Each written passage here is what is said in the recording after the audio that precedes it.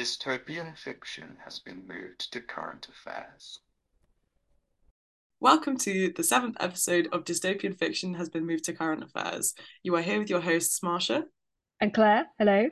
And we are doing another movie, the Ballad of Songbirds and Snakes, the new Hunger Games movie, if that is correct. It is correct, although I have not seen the film, so this is going yes. to be exciting for everybody. We're trying a new thing where I read the book and Marsha sees the film, and then we try and put it all together for your listening pleasure. Yeah, a bit more challenging for us this time around, trying Potentially, to yes, patch in the gaps between what the movie has and what the book is further included. Yeah, exactly. That's right. Yes. But it's always, I think it's worked quite well because you went in to see the film without having the preconceptions of the book, which I think actually helps you to kind of view the film in its own right, which is quite useful. And I think it's also raised some questions for us about sort of challenging the things that we thought were like respectively most important in the two media. Yes, yeah. I mean, also between us seeing what's most important, but also what the filmmakers thought was main story beats to include to still get this main messaging of the book across. But I think the overall consensus, especially among fans, was that it hit most of the main points. There wasn't anything that I don't know if we identified anything that they cut out that you felt was quite important to have been in there, or at least I hadn't like mentioned. No, I don't think that we've come across anything in our discussions where you've been like, "What are you talking about? That wasn't." Yeah. Overall, I think a lot of it is similar. I think we talked about some of the sort of detail of the stuff that happens in the arena being slightly different, and that possibly again is down to the medium.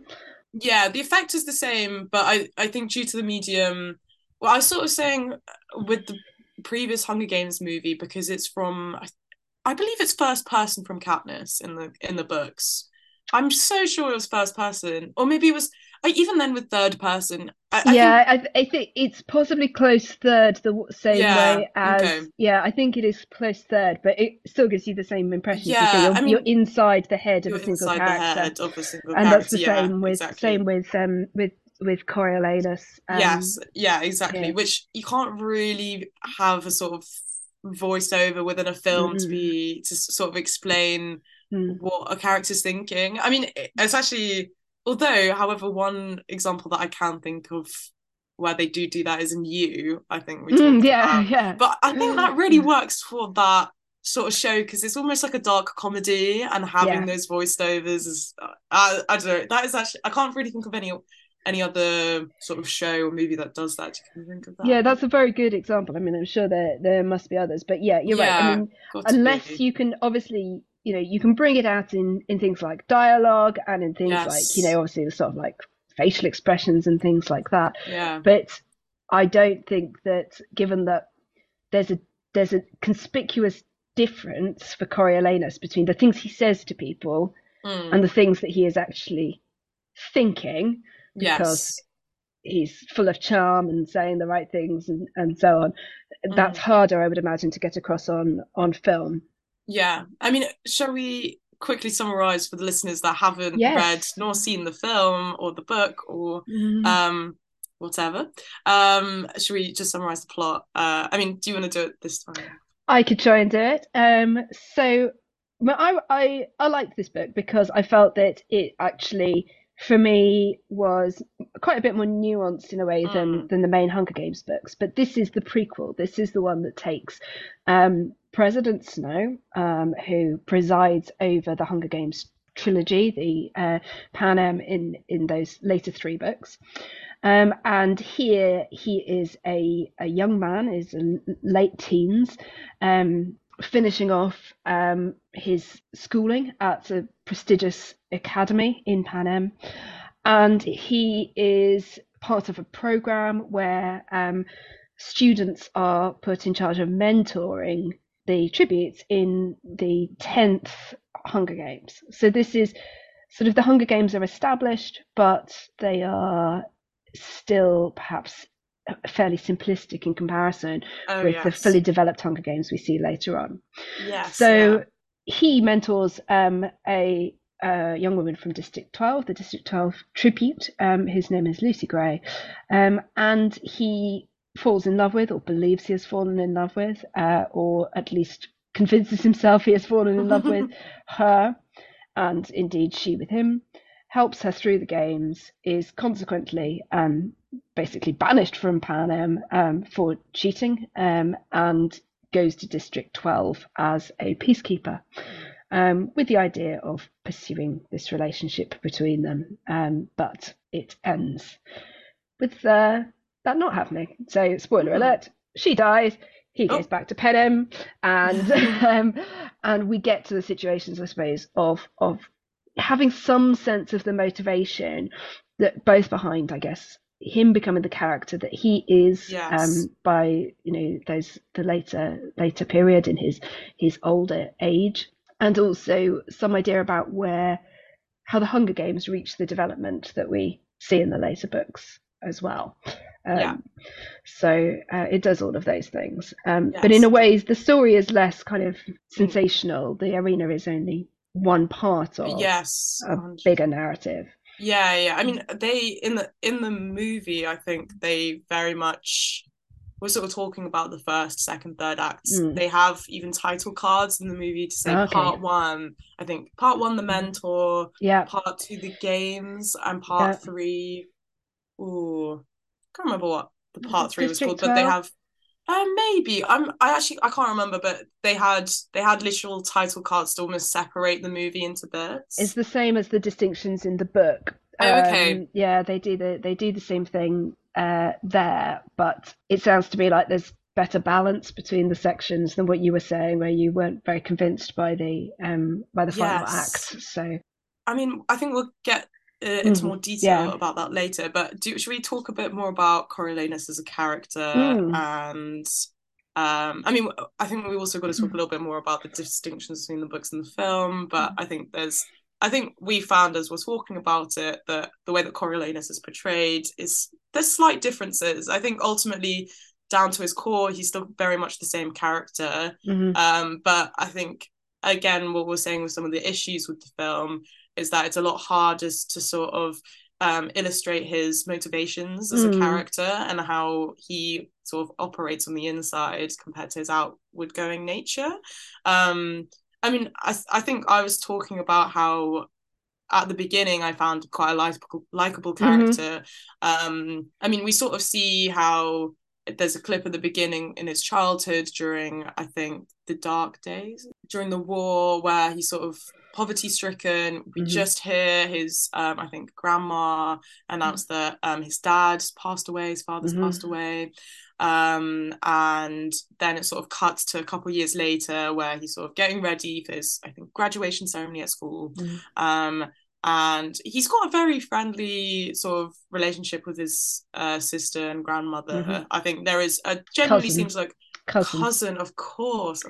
Weirdly, who's played by also weirdly, but who's played by Hans Schaefer, who I'm a big fan of in the movies. I think they could have really sort of made more of her character in that. I don't know how much Tigris plays a role in the books, but she is reasonably well developed, but I think that there is a bit more potential, considering she crops up again in the trilogy. Oh, does she? So again, in a fairly sort of small way, but enough. She helps the rebels, does she? and so that kind of arc we sort of I don't think, I mean, again, there may be, I don't know whether there's sort of fan canon on that development, but it is there. I haven't read back since reading this one. I haven't read back the other three to sort of pick up those threads, but she's definitely there. No, I think there's a lot of sort of Easter eggs that I might have even missed out on, just because I think I sat in the cinema being like, maybe I should have gone back and read the books and read the watched the previous films.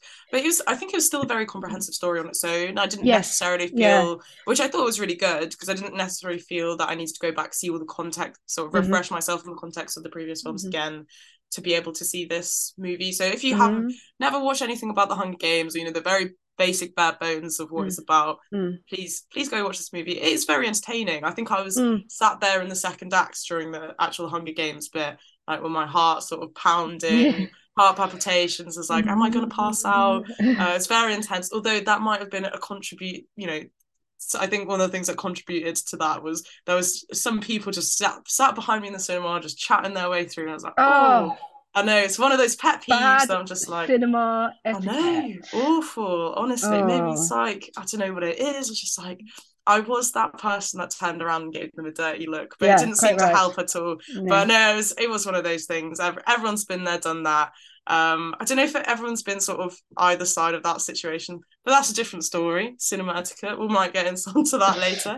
But yeah, I think, which I thought, but going back to his relationship with his family, I thought it was quite an endearing sort of introduction. But you sort of saw that unravel as he got to his sort of prestigious school ceremony, where the sort of, I think his main motivation at the beginning is gaining this plinth prize, I believe, which is a sum of money for the top student of that cohort, which I think he was very much, he's portrayed as this very good student, very ambitious, and obviously this is a huge sum of money for him and his family because they lost their fortune. That, I think, is the crucial thing, isn't it? Because it's the scholarship that will allow him to go to university. Without going to university, he won't be able to proceed in the directions that he wants to. But then maintaining this facade whereby everybody, other than, a very few sort of close acquaintances, friends, whatever, believe that they still have the money that goes with their name and their class. So he's sort of, I think, this is an interesting one. What you were saying about him being sort of sympathetic or likable just made me think, I do think that there's a nuance here. Not that we necessarily maintain sympathy for him throughout. Not that I would necessarily want to sort of say that it gives us a sort of validation of the things that the capital does, but it does give us a good impression of the impact of war on both sides. He is really traumatized by what happens in his childhood, by the war he experiences, by the fact that not just that his family lost things, but basically that the entirety of the capital was, resorting to cannibalism and things like that. That this was a really bad. Is that mentioned in the book? Yeah, it is. One of his.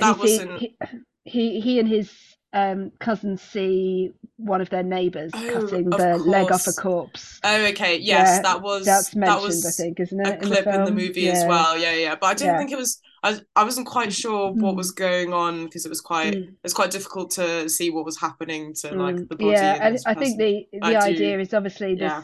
Well, it's one of the sort of major themes of the overall thing, which we'll come back to, which is like I suppose the returning of people to the state of nature, to this sort of state of complete sort of violence and lawlessness. And and I think there's a big narrative throughout the sort of story about what the lengths humans will go to survive, which really is brought out in the sort of observational way through these sort of higher up people in the capital watching the Hunger Games and seeing the sort of extent that these tributes will go to survive and win and sort of turn against their own people and etc. But no, I think we were going to talk about how poverty is a huge thing in this. It's a huge topic within the movie and the book, obviously the whole entire narrative,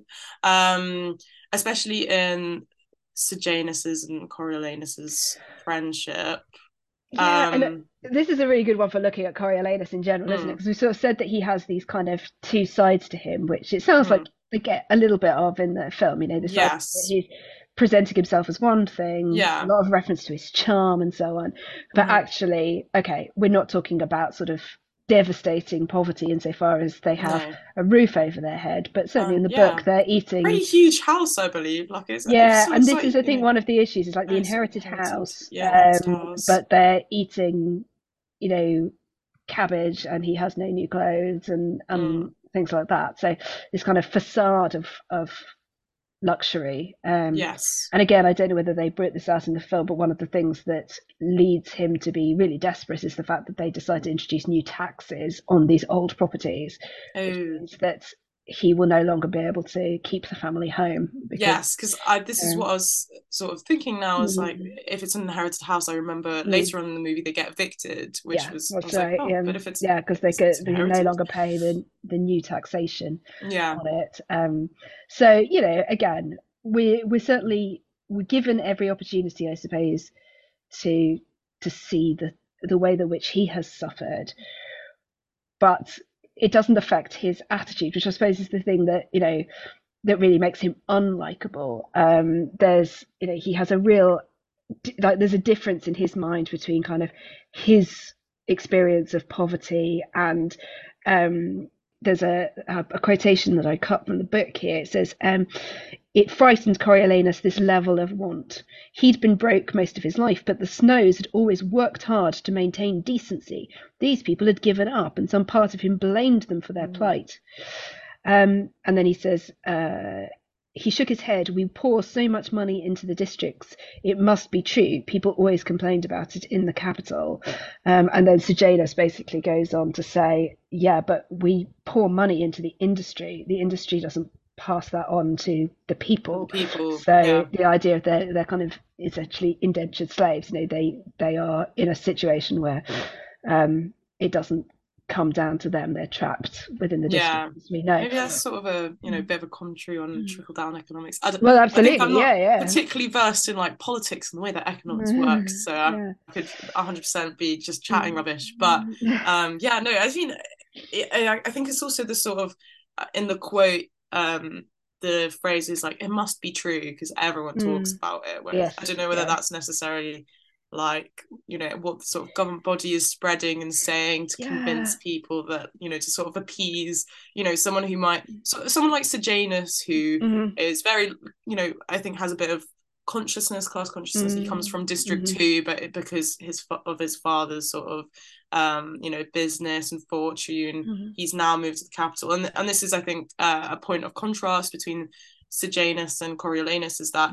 Coriolanus has the status but not the money, while Sejanus has the money but not the status. And that's in the movie there's even a tiny sort of quip or like conversation where Coriolanus is talking to his classmates. He sort of, you know, they know he has the status, he has the family name. Still, others are the sort of people that don't know that he's necessarily like living in poverty. But sort of they talk about Sejanus's character, and they're like, oh, you know, this guy's sort of come along. And I think Coriolanus in the movie says, oh, I'm not friends with him, I just tolerate him. Yes.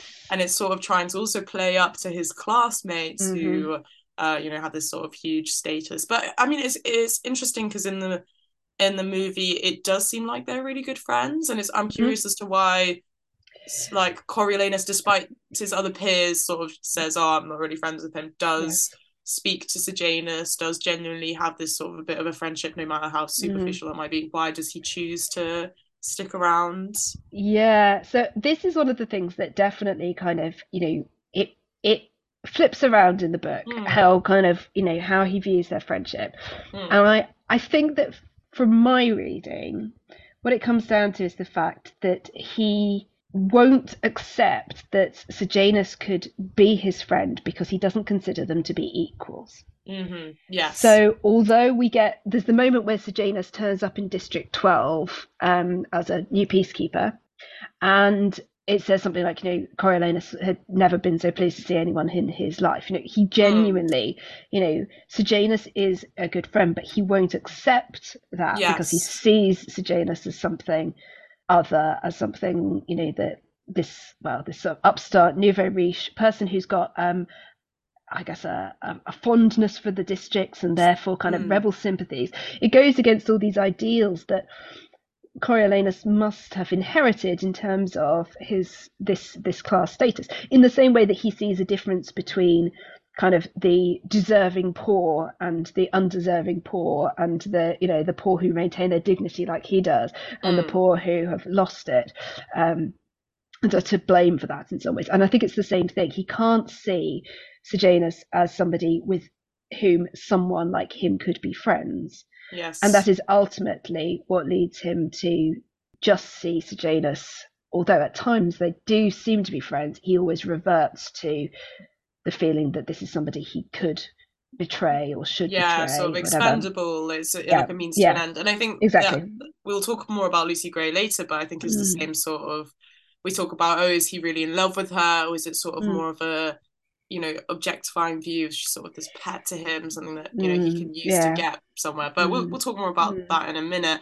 But yeah, I think this is also the thing I thought was interesting in the book versus the film is, like, obviously me sort of sat there being like, oh, Coriolanus is outwardly quite nice and pleasant, but I guess that's how sort of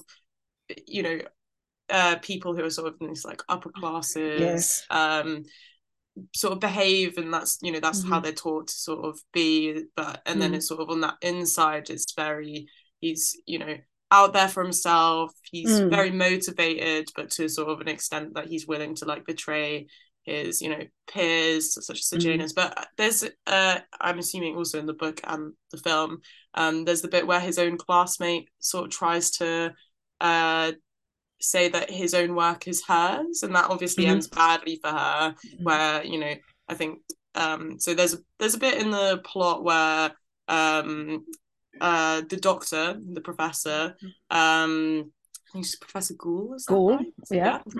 Yeah. Who's this sort of scientist, she's one of the game makers, and she sort of experiments on these animals and creates these hybrids, all very interesting and sort of dystopian. So she's one of the people who sort of has she also pioneered this sort of mentor-mentee I think so, and I think that this is another part of the sort of experimentation almost of the whole thing, because again, one of the things that we could say about Coriolanus is that he is himself manipulated. He is manipulated by Dr. Gould. Yes, perhaps to some extent he chooses to go along with that because he sees that it might be the lesser of the various evils presented to him. But there is a system here that he doesn't invent the system is already there, and it's already manipulating him.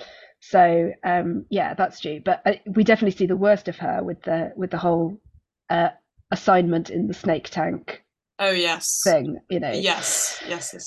I mean, that's what I was sort of going on to say, is like this girl is very, again, they're all very sort of ambitious people, but it's like there's not even like an allyship in between the elites. They're all out there for themselves, which I thought was particularly interesting. And just I thought I really enjoyed the snakes and their sort of role within I mean, that's why I was like, oh, Ballad of Songbirds and Snakes. I wonder why that's the title of the movie. But it all sort of comes more clear as it goes on. But should we talk a bit about Lucy Gray? Yeah, absolutely. Talk about songbirds and snakes. Well, that's both sides of her. So I'm really interested by this because Lucy Gray is, I think in the books, there seems to be much greater ambiguity able to be created than from your impression in the films. Yes. So we can tell a lot about Coriolanus, as I say, in the book we're seeing it from his perspective. We can tell a lot about him, how he treats Lucy Gray in terms of there's a lot of language of ownership. So it's his girl and so on. A lot of language of how he is the one who is winning the games, even though it's actually her life that's at stake. No, 100%. But there's a flip side to that for me, which is that actually, and it does come through, although we never see Lucy Gray's point of view in the books, we see enough of Coriolanus's doubts for us to think that there is more to her than simply this version of her that Coriolanus wants her to be. So I think he thinks that he's the savior, he's the kind of the hero, I guess the privileged man coming in to save the day. But the first time we see Lucy Gray, she is in many ways already saving herself. Yes. And I think that there's, an argument that says, to some degree at least, she manipulates him just as successfully as he manipulates her. There's all sorts of reasons for getting a mentor on side. They control the drones that bring them food in the arena. They, in this case, actually, control her surviving as far as getting to the arena, because they're locked up in a zoo. So she's required, reliant on the outside world. And also, of course, this idea of kind of the audience vote and all of that sort of thing, which is just in its initial stages. Of course, it'll become a huge thing later on in the sort of, in the later Hunger Games books. Yeah, but, I mean, I think it's a very mutually beneficial relation, because obviously Coriolanus through Lucy Gray, if he creates a spectacle for the games, gets more people to watch, he gets the Plinth Prize. Yeah, that's the thing. And then obviously for her, it's beneficial because she survives and gets to live the rest of her life. So, pretty big one. But I was quite surprised when we were initially talking about, our sort of experiences of the story through the book and the film, because I didn't really think she had that much autonomy, or the way that she was portrayed in the movie. I very much was sort of brought in the classic phrase, manic pixie dream girl, which everyone likes to use this.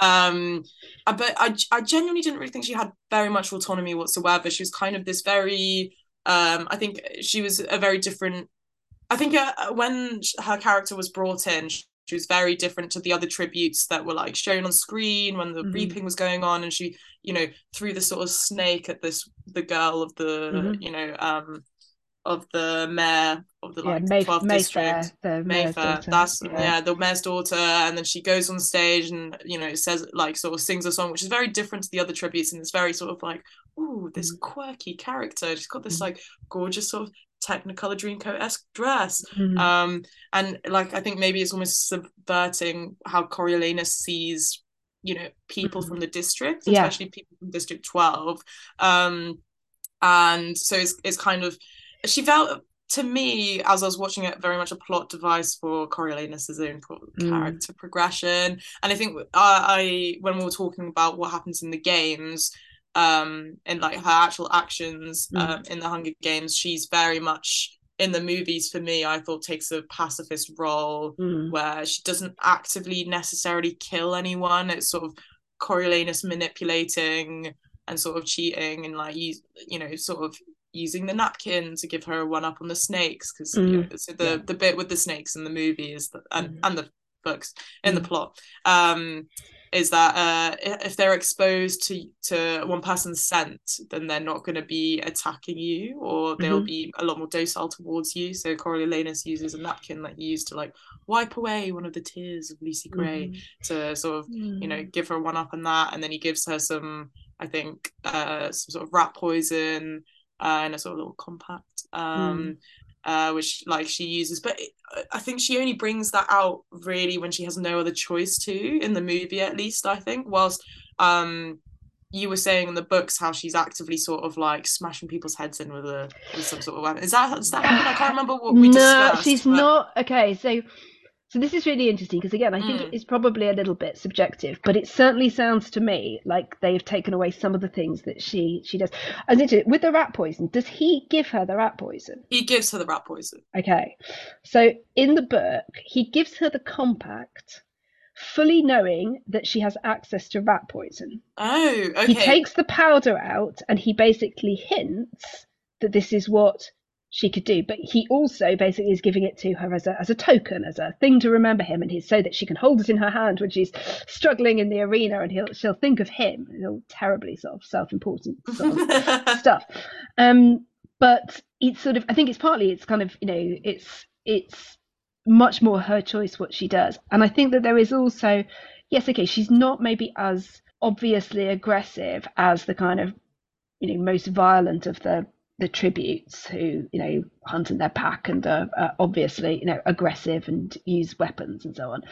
But I think I felt she was almost as bad. It's just that she is kind of sneaky and subtle with her ways of doing things. One is to allow kind of the others to pick each other off, and then to use the poison in the ways that she does. And she also she poisons somebody with a snake. She actively grabs it, has kept one of the snakes, and sort of smacks it onto somebody's neck, a bit like she did in The Reaping, but obviously with these killer snakes that did instead. not happen. Yeah. No. So that is a particularly sort of violent, I suppose, act. Yeah. But that doesn't happen. Like I really don't see anything like that happening. I think it just kind of works out in her favor. All the other tributes sort of kill each other, and then no, he specifically puts rat poison in. Okay. Like, I think that's like a sort of mutual plan, but it's they put down rat poison to kill off vermin in the zoo or whatever. That's where she gets it from. No, she doesn't. She doesn't. He has it in his house, and I think like as he's like writing out or thinking, planning the games or his sort of like tactics, he sees this rat die, and he's like, "Oh, I've got an idea." Yeah.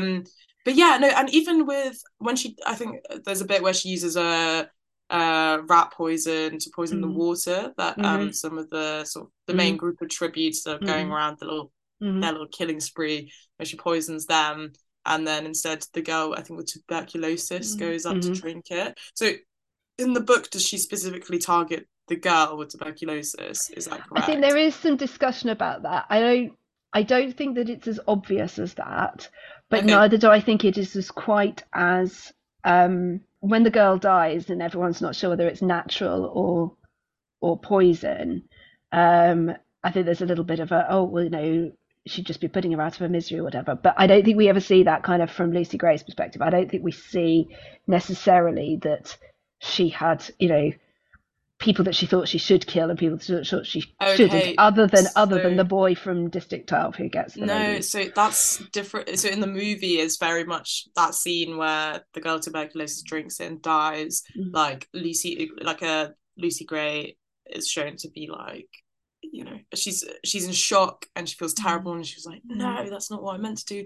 It's sort of it's portrayed as she was targeting specifically the group of people that were going around killing, rather than I think there was that idea of who she wants to kill and who she wants to protect, but obviously her main partner was like the person from District 12 as well, the other tribute from District 12 that she went out of her way to protect, and so they climbed into underneath the pipes in the sewers. I think it's also interesting to see.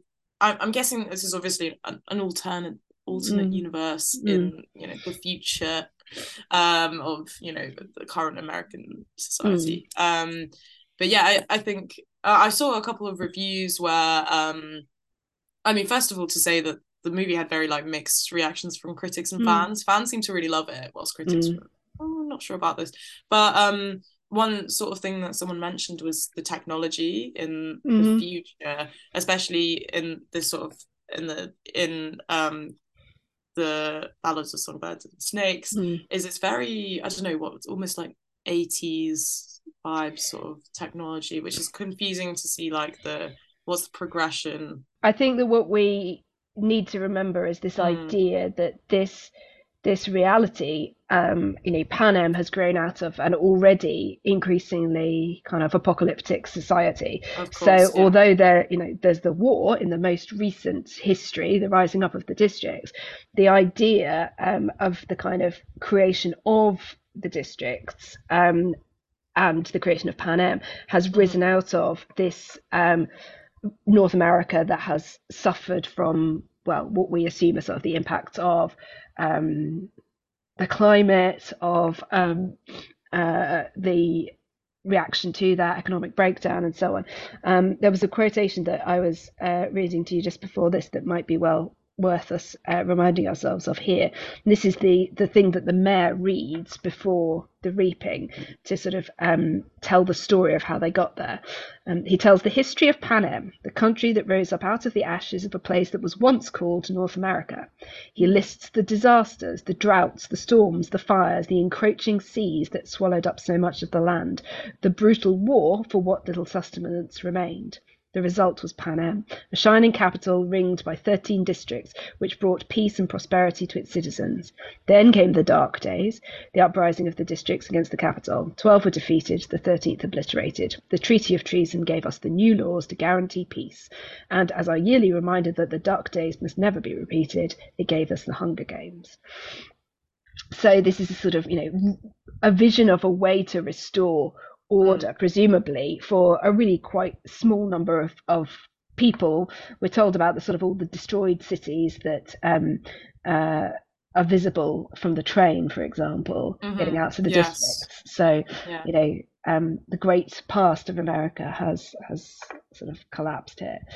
I mean, speaking about how, districts were sort of set up and when the Panem was being created, I mean, it's going back to a bit of like Lucy Gray's character, sort of seeing how she doesn't, even though she's a tribute for District 12, she doesn't necessarily see herself as part of those people, because she's part of a travelers sort of society group of people called the Covey.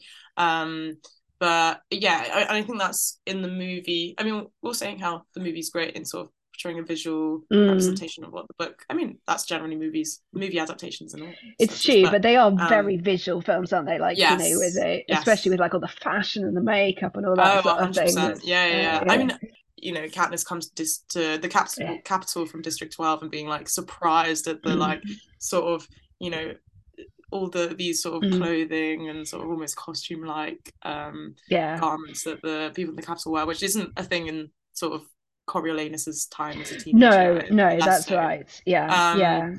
We actually see the beginning of it hinted at, I think, in terms of what Tigris does for a living, because she is working as an assistant to somebody working in fashion. She's a seamstress. She's sort of building into that world that is going to be part of the future. I think, which is I think it's a very interesting commentary on how the like gap between almost the sort of societal social gap between the capital and the districts widen as the years sort of go, sort of the disconnect.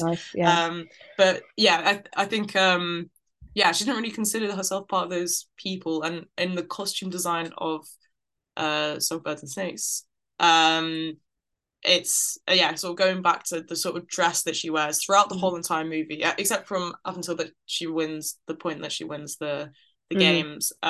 She wears her mother's dress, which is like repeated, that's really important to her mother's dress. I think her and Coriolanus specifically bond over the fact that they're both orphans, I believe. But it's this very sort of colourful, gorgeously embroidered sort of corset and skirt. But that's very different to the rest of the people that we see at District 12 in the movie, who are just sort of wearing this like dramatized like a mining town, and it's very industrial and everyone's covered in coal. Which one of the things I was very confused about is why the peacekeepers were wearing these sort of like light blue uniforms, and they were completely clean whilst walking around this like full covered dust, soot everywhere. I was like, wow, how they must be some sort of technology of the future where they maybe that's one of the things that they did retain after the war. They managed to self-cleaning fabric literally I was like, wow, that's gorgeous. Even I think I walk to university and get more dirty than they do throughout those films. But I mean, I think that's quite, but it's also interesting that Lucy Gray's sort of position in District 12 are these sort of entertainers. That's what the Covey does, and the people that she knows in the Covey are sort of, they go to these bars and they sort of, they put on these shows where everyone's dancing. I think there's something really important about this point about Lucy Gray being other, because I think it's the one thing that allows Coriolanus to treat her as not just a girl from the district, which would be completely beneath him to ever consider being enough of that. But the Covey is something different, is something outside that. So he's almost able to see past this deep snobbery that he's got to see her as something other. But it also reflects something about the society that, for him, it's important that he sees her as something different, but actually for the whole structure, and I think eventually where he gets to by the end of the story, the whole structure of society has forced a travelling people to be bound by the structure that the capital has put in place. So the idea that you are within a district, you are confined to that district, you cannot leave, you cannot travel, you cannot leave the structure of Panem, you cannot go north, even though that would seem to be completely harmless. The idea of buying out of the system is equally kind of persecuted. And we have the implication that Mayfair has somehow influenced her father into making sure that it's Lucy Gray who gets picked. But there's also something, I think, that almost that would be fine because she's not really a District 12. So, wouldn't it be better to kind of get rid of her in a way? So it gives us another layer to this idea of sort of, controlling that which is other, trying to box it in and therefore to control it. And yes, the districts are strictly other from the capital, but they are a known quantity. They are controlled by the capital. And Lucy Gray doesn't quite fall within that, which for me, again, fits with this idea that, she is not what she seems. She has, she knows exactly how to use, for example, her singing, her music, her kind of, the appearance she has to control people around her. Yes, which I think is less. I now that you've said it, I am like, that makes a lot of sense. And her character, I think, is brought. I think I see a lot more depth to her character now that you've pointed that out. But maybe it's a subjective thing, but I really didn't pick it up that much in the movie. I think it may just not be there. I mean, I can see how maybe. You could just not go there. You could just not give that sort of which I think side is quite, to it. Yeah, like quite an important. I mean, like I don't think it necessarily changes the story of Coriolanus that much. Whether she has that more sort of autonomy and control than she, the sort of manipulative part of them. I mean, I wish they did sort of include that. I thought, sort of going back to a bit more of like Lucy Gray's and Coriolanus's relationship. I didn't feel like they really developed that. There's this romance aspect that they sort of grow feelings for each other, but it's this sort of thing of, does Coriolanus see her as a means to an end, or does he really love her? And maybe that's also an inner conflict that he suffers. And then, when he goes to District 12 to become a peacekeeper, he sort of I think there's a turning point for his character when he kills the first person that he does, which is I think one of the tributes in the arena when he's off to Bobbin in the when he's off to save Sejanus. And I think I don't know what is said about it in the movie, but in the book, in the movie, I think it's something along the lines of he's talking to Dr. Ghoul, and he sort of says, I think it's maybe he might have said, it was both scary but very powerful. Honestly, I probably need to look this up exactly. But yeah, that was sort of a turning point in his character. And then after following that, I think the number of people that he's killed becomes a point of conflict for him and Lucy Gray's relationship. Is sort of this, very, I don't know, very sort of pacifist, spread the love sort of vibe to her, even though, I guess in the book that's a bit different. She's, sort of portrayed more manipulatively. She still has this sort of feeling that he kills Mayfair to defend Lucy Gray, and Lucy Gray kind of can understand that better than, and in the same way she understands that he killed Bobbin because otherwise Bobbin would have killed him.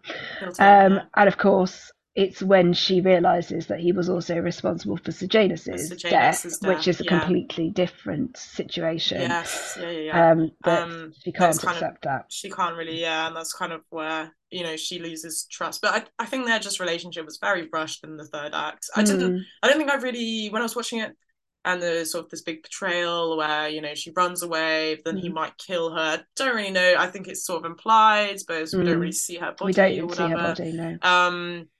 But yeah, it's just I don't think it really had as much weight as it could have if they did fully sort of develop it. Because I think I was very on board with it in the second act, where the sort of the Hunger Games are going on, and there was like, I think you were saying, and even in the books you could see there was like a genuine sort of worry and a bit of a fear. I mean, it was, I think also just remembering what I wanted to say before, you were saying how the mentors were sort of talked about as winning rather than the tributes, which is given the sort of games, it kind of makes you think of like the way that people might bet on horses or on sort of, and it kind of again sort of shows how the people in the capital view people from the districts.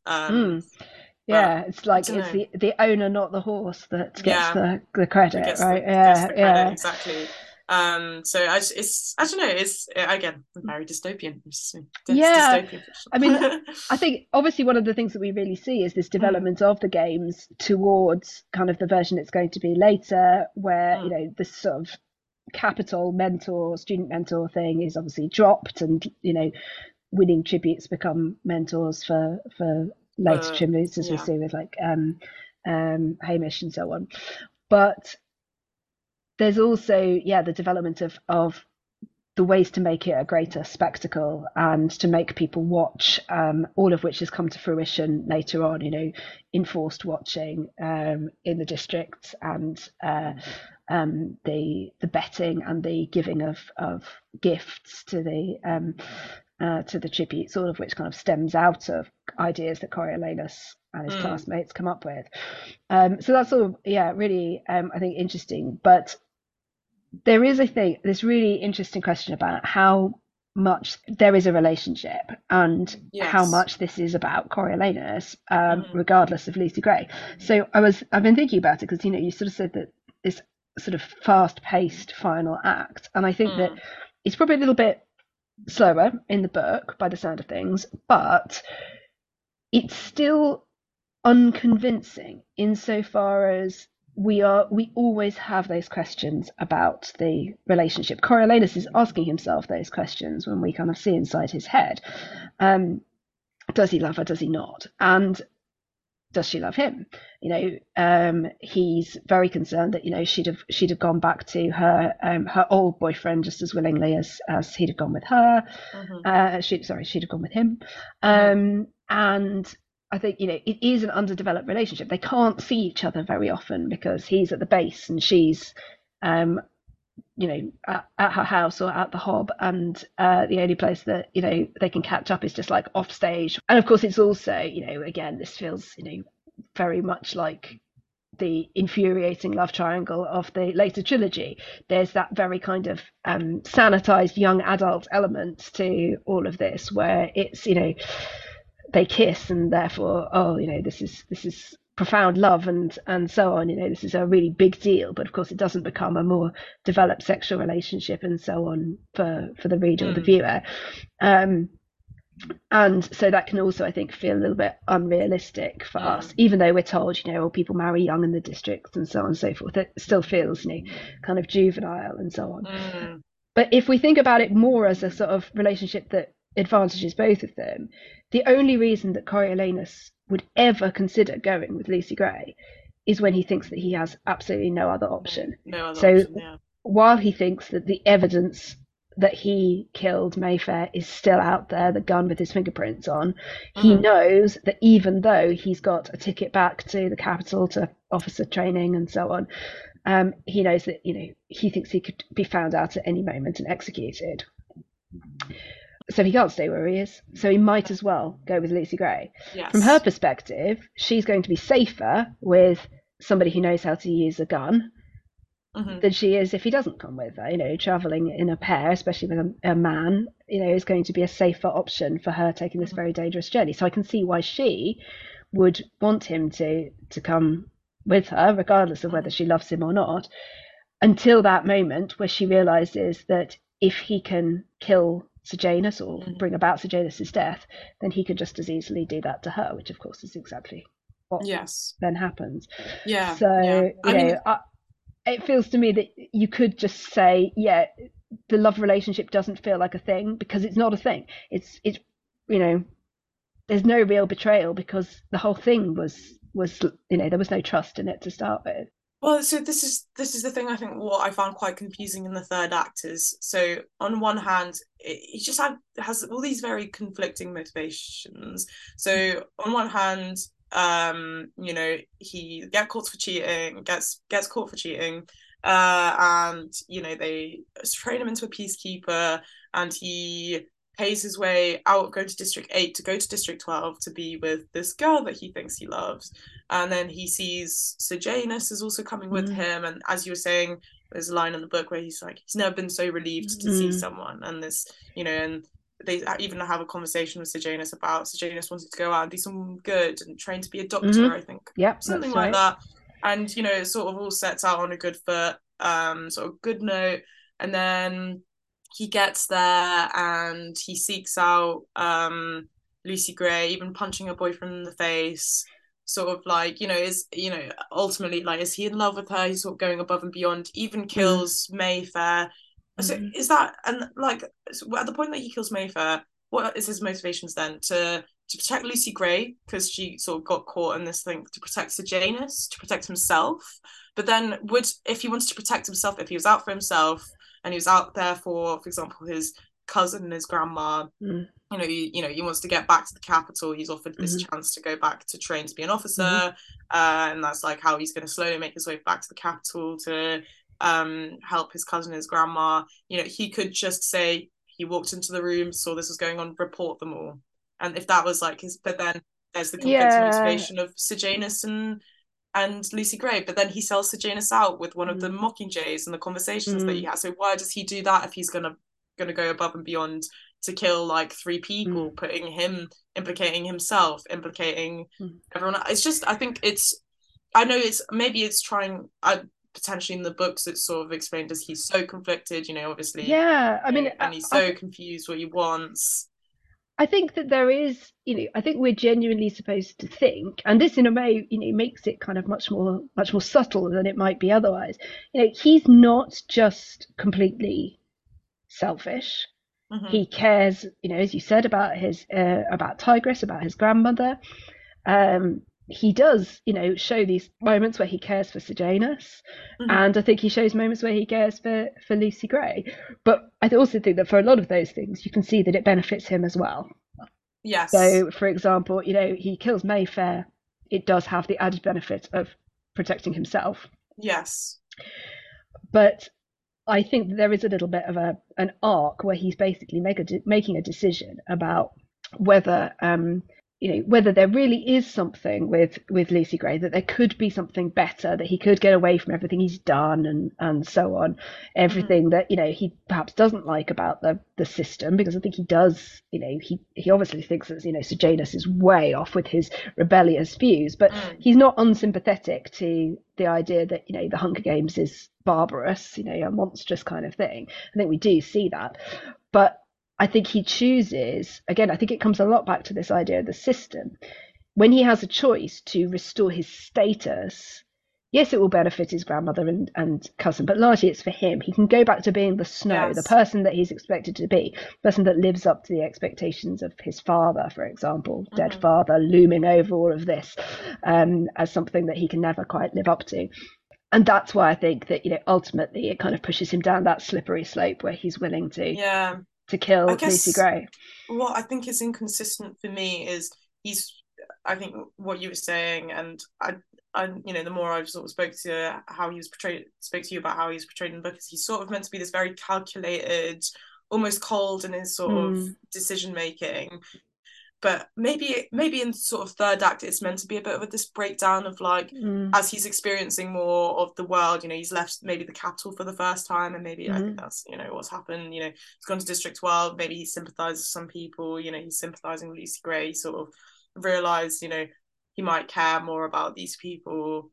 I'm sort of maybe trying to explain it to myself, trying to sort of understand why these decisions were made in the storytelling, but yeah, I don't know, maybe it's a bit of a breakdown of him being able to be so calculated and so sort of self-sufficient. That is why he sort of stumbles and trips up and makes these mistakes. He loses Sejanus, he loses Lucy Gray, but at the end of the day, he does go back to the capital. And it was all sort of, do you think there's a bit of a commentary of like how people with status, people with money, I think there's a big thing that, the big conversation that Coriolanus has with Sejanus about how Sejanus's father will just buy him out of all of these situations of him getting in trouble, whilst Coriolanus can't do the same. But at the end of the day, he does get away with everything. He kills a bunch of people.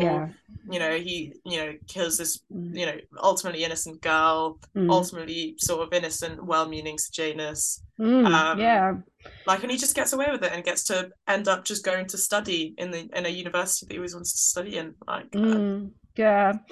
think that, I suppose that there is something here about that contrast between Coriolanus and Sejanus, because as you say, Sejanus has this kind of opportunity to basically, buy himself out of anything, but he hates what his father does with his money. His father basically, buys Sejanus into things that he doesn't want, like being a mentor, for example, which he doesn't want, especially because he has to mentor somebody he actually knows, which is just horrendous. That's awful, yeah. And I think that there's that contrast. Sejanus kind of understands the reasons why the system is problematic from one side of things. Coriolanus is, we can't accuse him of sort of, abusing just his money, for example, because he doesn't have any money. That's very obvious. He has to, he actually sort of steals money from Sejanus at the end after Sejanus has died. I don't know whether that happens in the books, but literally he has to get by on kind of charm and personality and who he is and yes. So on. And of course, he's helped out by Dr. Gall, who basically sees him as a useful asset for being a future game maker. So that's, basically manipulating Coriolanus for the system. But Coriolanus also makes those choices. And I think that, we can't sort of wipe away all sort of blame from him. And I think we might also say, well, he's 17 years old, I think, at the beginning of it all. So, there's some sort of adolescent coming of age element to all of this as well, that he kind of has to make decisions about what kind of person he wants to be as he grows up, as he goes off to university or not, and so on. But I think that he almost seems to, he's guided into accepting the system in a way that in the book we see kind of the different assignments that he writes for Dr. Gall and the way that he kind of struggles with them and the way that she kind of guides him into seeing the world in a certain way. And that's just another part of all the strands that come together to make him go back and be part of that world. I mean, that might lead us on to a little bit of a discussion about the sort of this big question about what are the Hunger Games for, which comes out quite a lot in, I think, both the film and very obviously in the book, which I suppose for readers of the trilogy is something that is very relevant. But it also, I think, for me, is the thing that, yes, it's always helpful for us to read these sort of stories that focus on individuals and what you as a kind of individual can do to challenge bad systems and so on. But here we're seeing actually a system that has already been created and that goes on right the way until Katniss fires her arrow at the end of the trilogy, and even then we sort of get the impression that it could just as easily go on in another form then. So I mean, one of the questions I wanted about is, do you buy into this idea that in a situation like the Hunger Games, or a situation of I guess societal breakdown, which the Hunger Games is kind of a microcosm of, people do turn into kind of animals? Yes, I mean, I think we were talking about earlier about sort of like they play around with the idea of like the lengths that someone may go to survive, and also, and then sort of we're sort of reduced back to our animalistic sort of nature, and on top of that, just the way that I think that the capital views districts as sort of almost, again, also animalistic, like lower than them, sort of a lower species, a sort of different. There was a good quote from the book in the zoo that I think is worth quoting there. The zoo, of course. The metaphor is more than hammered home there. But there's a little bit that says, a little girl marched up beside them and pointed to a sign on the pillar at the edge of the enclosure. It says, "Please don't feed the animals." "They're not animals, though," says Sejanus. "They're kids like you and me." "They're not like me," the little girl protested. "They're district. That's why they belong in a cage." So, it's that sort of, that idea about kind of making people animals because you believe they're animals, and then believing they're animals because that's how you've made them seem, I think is a really big part of it. I mean, also, I was going to bring up, so I think we had a bit of a conversation about in the movie, I think before the games start, the arena that that the tributes are going to be fighting out in gets bombed, which I think so does, you know, the government body, the capital, says it's the rebels that bombed the arena, which so, and here was, I sort of went into it thinking, oh, they're going to rebuild it, but the Hunger Games go on in this sort of very like torn up arena, and there was a couple of questions of if it was the rebels, they were putting the like lives of the tributes at risk, which sometimes, you know, okay, if you're forming a sort of revolution, some people have to sort of act as martyrs and sort of die for a greater cause, a greater good. But then I think we also theorized that the capital, was this the government who basically sort of targeted their own you know, to basically continue keeping this war going, to basically give a reason to keep these Hunger Games going as a sort of, you know, and making an example. I mean, this is again going back to the reason for the Hunger Games is to sort of keep the peace, I'm saying in quotation marks, but sort of explain to the districts like what the consequences are of their uprisings, and but yeah, I don't know. I mean, I think that this is, you know, I completely agree with you that I would buy the sort of this bomb theory, the idea that, because a lot of this, I think, is, you know, we're supposed to believe that this is, you know, serving as a reminder of what could happen if, you know, if war ever resumed, if the dark days resumed. But of course it doesn't do that. I mean, it's penal for one thing, and it targets children, which of course is sort of saying that the next generation is liable for the same things that their parents did. You know, they're just as much of a risk. The districts are always a risk. So there's that. And I think that, you know, in the books there's quite a lot that actually Dr. Gall particularly sort of expresses this idea that, you know, war doesn't go away. She says, let's consider for a moment that the war is a constant. The conflict may ebb and flow, but it will never really cease. Then she says, you know, you're saying it can't be won. Let's say it can't, said Dr. Gall. What's our strategy then? So that would suggest that, you know, this idea that this conflict in ideas, at any rate, between the districts and the capital is always ongoing, but you play out the actual fighting, as it were, within the arena, just to remind people that basically the capital always wins, because even if one tribute survives, the capital's the only one that benefits in any way from it. And that you make it into a spectacle, you make it into something that essentially kind of removes the violent urge and places in a certain way, and says, oh look, these people will just become, you know, they're fundamentally animals who, when it comes down to it, all they are is violent killers, even as children. So, you know, you should keep your feelings about the districts, they're just as bad as you think they are.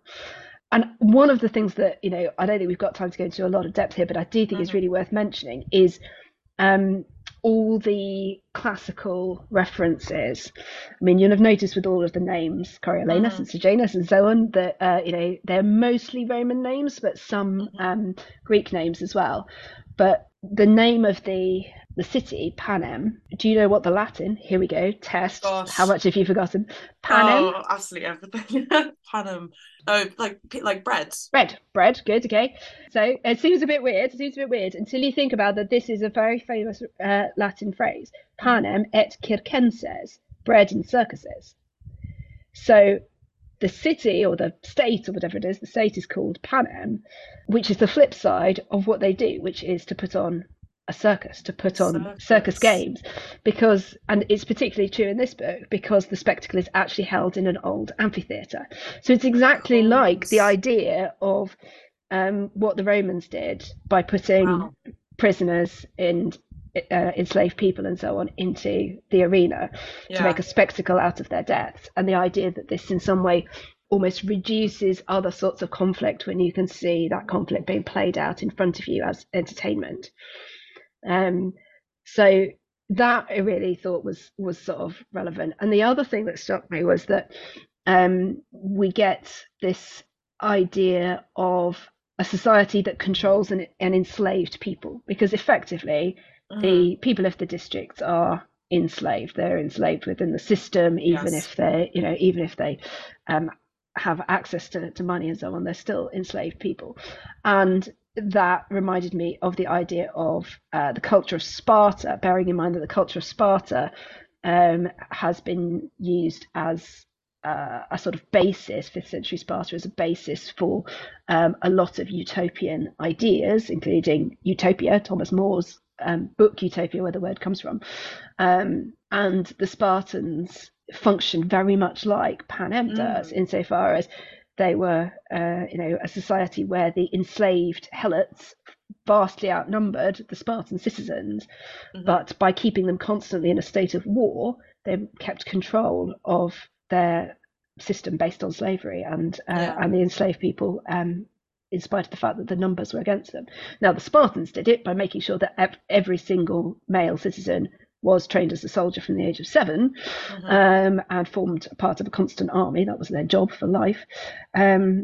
Whereas the Hunger Games says, well, let's see what we can do with that idea by not actually fighting ourselves in a war, but basically transferring that war to this arena, this spectacle. Just to sort of take that in another direction, I think it's another element of dystopian fiction that's become really interesting. I've thought of 3 things, but there are probably many more that do this. One was Squid Game, which obviously has the idea of a game show where you literally kill people, which of course has now been made into a game show, an actual game show. Okay, they're not actually killing people, but it's still the most twisted thing that I could possibly thinking of. I mean, the whole entire point of the Squid Game was the way that they got people to play it is they chose people who were in financial debt or had a lot of financial. I don't know if that's how the actual game show but it's the fact that it's so tone deaf. Yeah, maybe there'll be the Hunger Games soon, and they'll actually be killing people. Literally. Sorry, I was just going to say, I think the dean made a sort of comment at the end, where he's sort of talking about how Coriolanus sort of helped the sort of institution of the Hunger Games basically continue because you managed to make a bigger spectacle out of it, more people watched it, and there was a sort of greater investment in the games, and the dean sort of says it's you've basically proven how much people are willing to pay to be able to watch a spectacle or be entertained. So there's a very good book out this year called Chain Gang All Stars, which I would thoroughly recommend to listeners, and we'll probably post about it at some point on our Instagram. But that takes the idea of basically reinventing the gladiatorial games for American prisoners who are on death row or on have a life sentence can instead basically enroll to be part of an arena game that fights to the death. It's like a sport, so you've got a chance of living longer and ultimately a chance potentially of being freed if you kind of win overall. And I think it's very, very current and relevant to the American system. It deals a lot with ideas around race and poverty and crime. But another one that is for those who don't want something quite so sort of heavy going is there was an episode of Doctor Who in maybe I think it was a Christopher Eccleston one, but it might have been a David Tennant one. I don't know. But anyway, where like Big Brother, when you get evicted, you get evicted for life, right? Oh god, the idea that people want to watch this stuff, and you do wonder, whether, and I think the Black Mirror played around with some similar ideas. This idea people would want to watch this, right? They'd want to, it's only a few steps further from watching people being humiliated in the jungle or whatever. So, could be the ending for Nigel Farage. That would be nice. Anyway, so I think it's interesting, this idea that people will engage with something absolutely abhorrent because it's happening to somebody else and it makes them feel safer or better. Yes. Yeah. That I think is at least one aspect of what the Hunger Games does.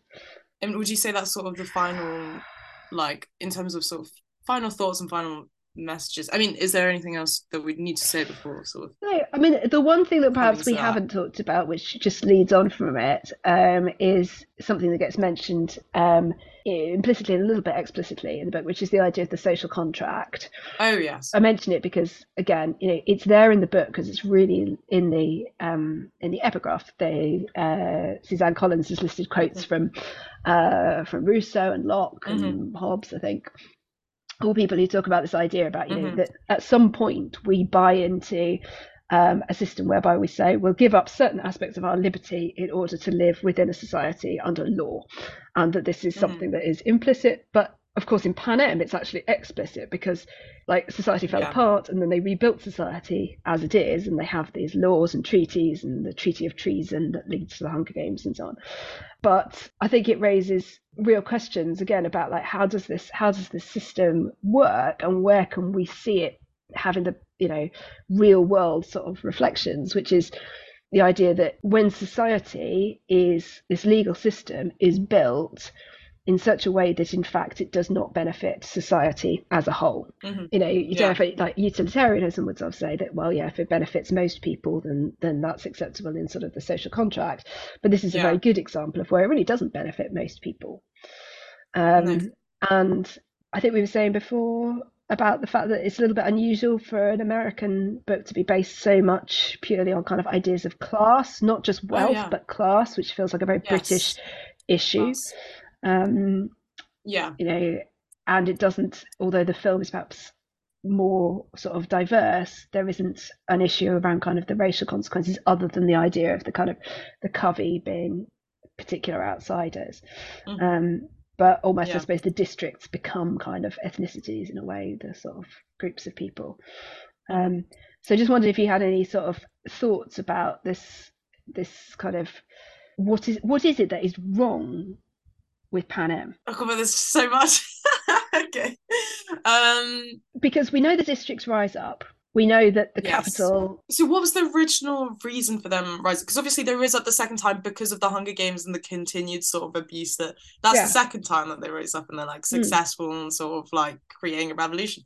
But what's the first reason? Like, is that still because they're enslaved and sort of? I mean, that would make the most sense, wouldn't it? The idea that there is, I suppose, as you were saying at the beginning, that the privilege and wealth of the capital is not only does it not trickle down to the people in the districts, the people of the capital own the industries, and as I say, if you're trapped and the only employment that you can do is to work for that industry, that's indentured slavery, right? So there's that's something that you could imagine you would want to rebel about. Well, I guess that's down to the root. What is the issue? And I think it's the treatment of people in the district as if they're not given equal sort of rights, or like I think they're sort of seen as second class citizens. And it's that idea of like survival. These people are living in sort of very poor conditions in the districts, and they're not exactly that, is they're not getting that sort of trickle down of sort of money or sort of investment that the capital says they're putting. And yet we know from Plinth that you can kind of rise up and become wealthy in the district. But that's the question, is I wonder how Plinth managed to procure such wealth. How did one, so for, using him as an example, Janus' father as an example, how did he manage to procure that and move up? Is that also sort of talking about maybe this sort of like a narrative in capitalism about like, if you work hard you can become the next millionaire, if you work hard you can do this. And there are, even in like our sort of capitalist Western society, there are success stories about people who create their own businesses and suddenly become these entrepreneurs, very like rich people.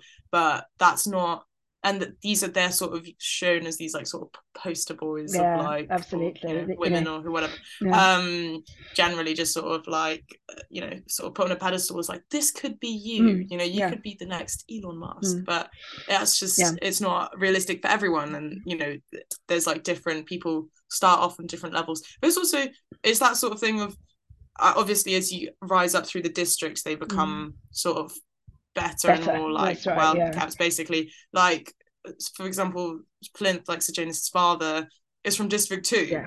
As compared to someone who's from District 12, is there a sort of story where someone from District 12 reaches the capital? Probably not. I don't know. So no, you're right. And I suppose yeah. that because of the sort of industry, perhaps there you've got particularly this idea, it does mirror, again, sort of the idea of coal mining, and the dangerous, dirty kind of work that it is. And of course, we think about the history of mining in this country, then we know that it's been at the heart of kind of ideas around workers' rights and that sort of thing back in the days when the coal mines were open. So there are various things there, aren't there, that are worth considering, I suppose, in terms of how a society reaches that point. I've talked before about Rawls and John Rawls and his idea around the social contract, and one of the things that he sort of says about the sort of acceptable social contract is it has a thought experiment, and the thought experiment is that you imagine that you were stripped of all knowledge of your own identity in terms of your wealth, your skill set, your level of disability, your religion, whether you were part of a minority or not, and you were in that state of unknowingness, ignorance about the truth of your situation. You were asked to basically make a constitution for a fair society. So what he thinks that most people would do is they wouldn't hedge their bets. They wouldn't bet on being in one of the top people in society and therefore say that they deserve better.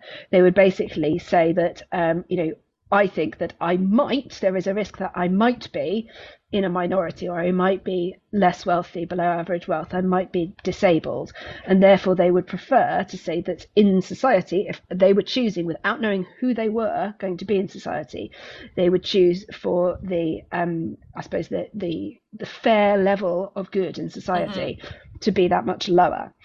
Whereas in, I suppose, the real world, when people make social contracts, then they're thinking entirely from their own experience. They don't consider the disadvantages of other people. And that might be a way of kind of reflecting on how Pan Am might change for the better if it wasn't sort of that top-down idea. But on the other hand, it's a very, very artificial dystopia. So, indeed. What is your takeaway then? I mean, as always, lots to think about.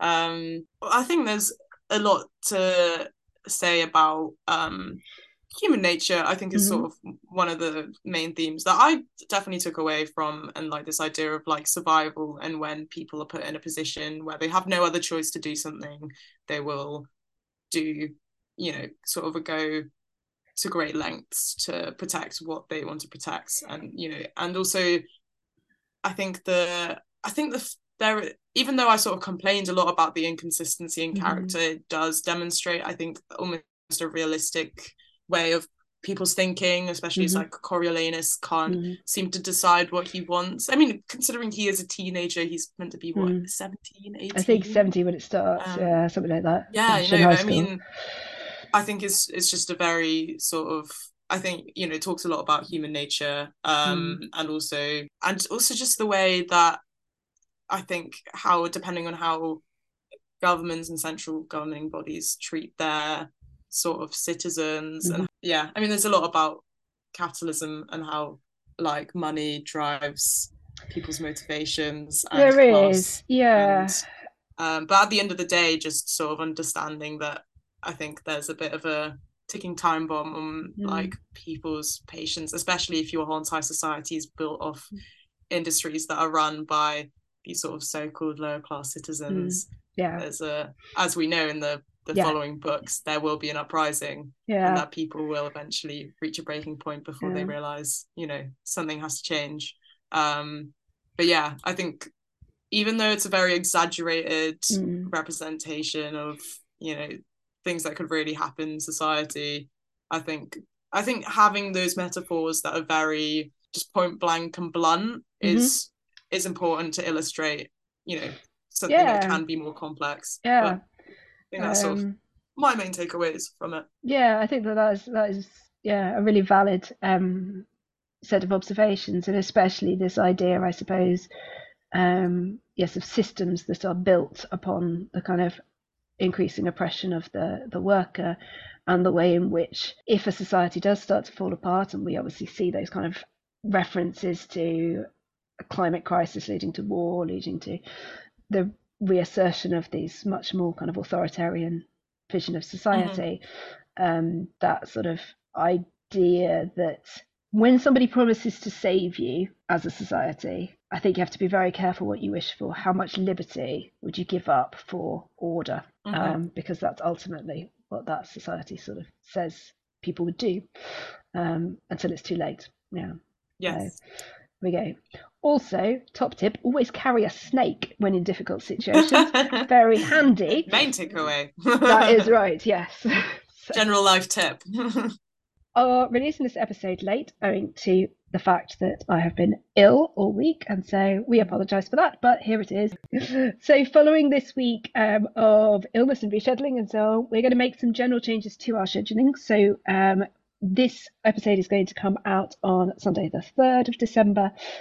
We will be releasing on Sundays going forward. So your next episode will be in 2 weeks' time. And we've also made some small adjustments to what we are doing when. So we are going to do The Children of Men, the novel by P.D. James and the movie, in a combined discussion on the next episode, on episode 8 in 2 weeks' time. And we are going to do The Society, which we had scheduled for that 2 weeks after that. We will also be taking a break over Christmas, so that will impact on our recording schedule slightly, but you can see that on the website, which is our Podbean website, or you can see it at beingsociety.com. And we have a new Instagram handle as well as Being Society. You can follow specifically the podcast at Dystopian Fiction Current Affairs on Insta. So yeah, follow us there, and we'd love to hear from you about all these lovely things that are going on. Is there anything else we need to say, Masha? Don't think so. Excellent stuff. Okay, well, thank you very much. I will stop recording.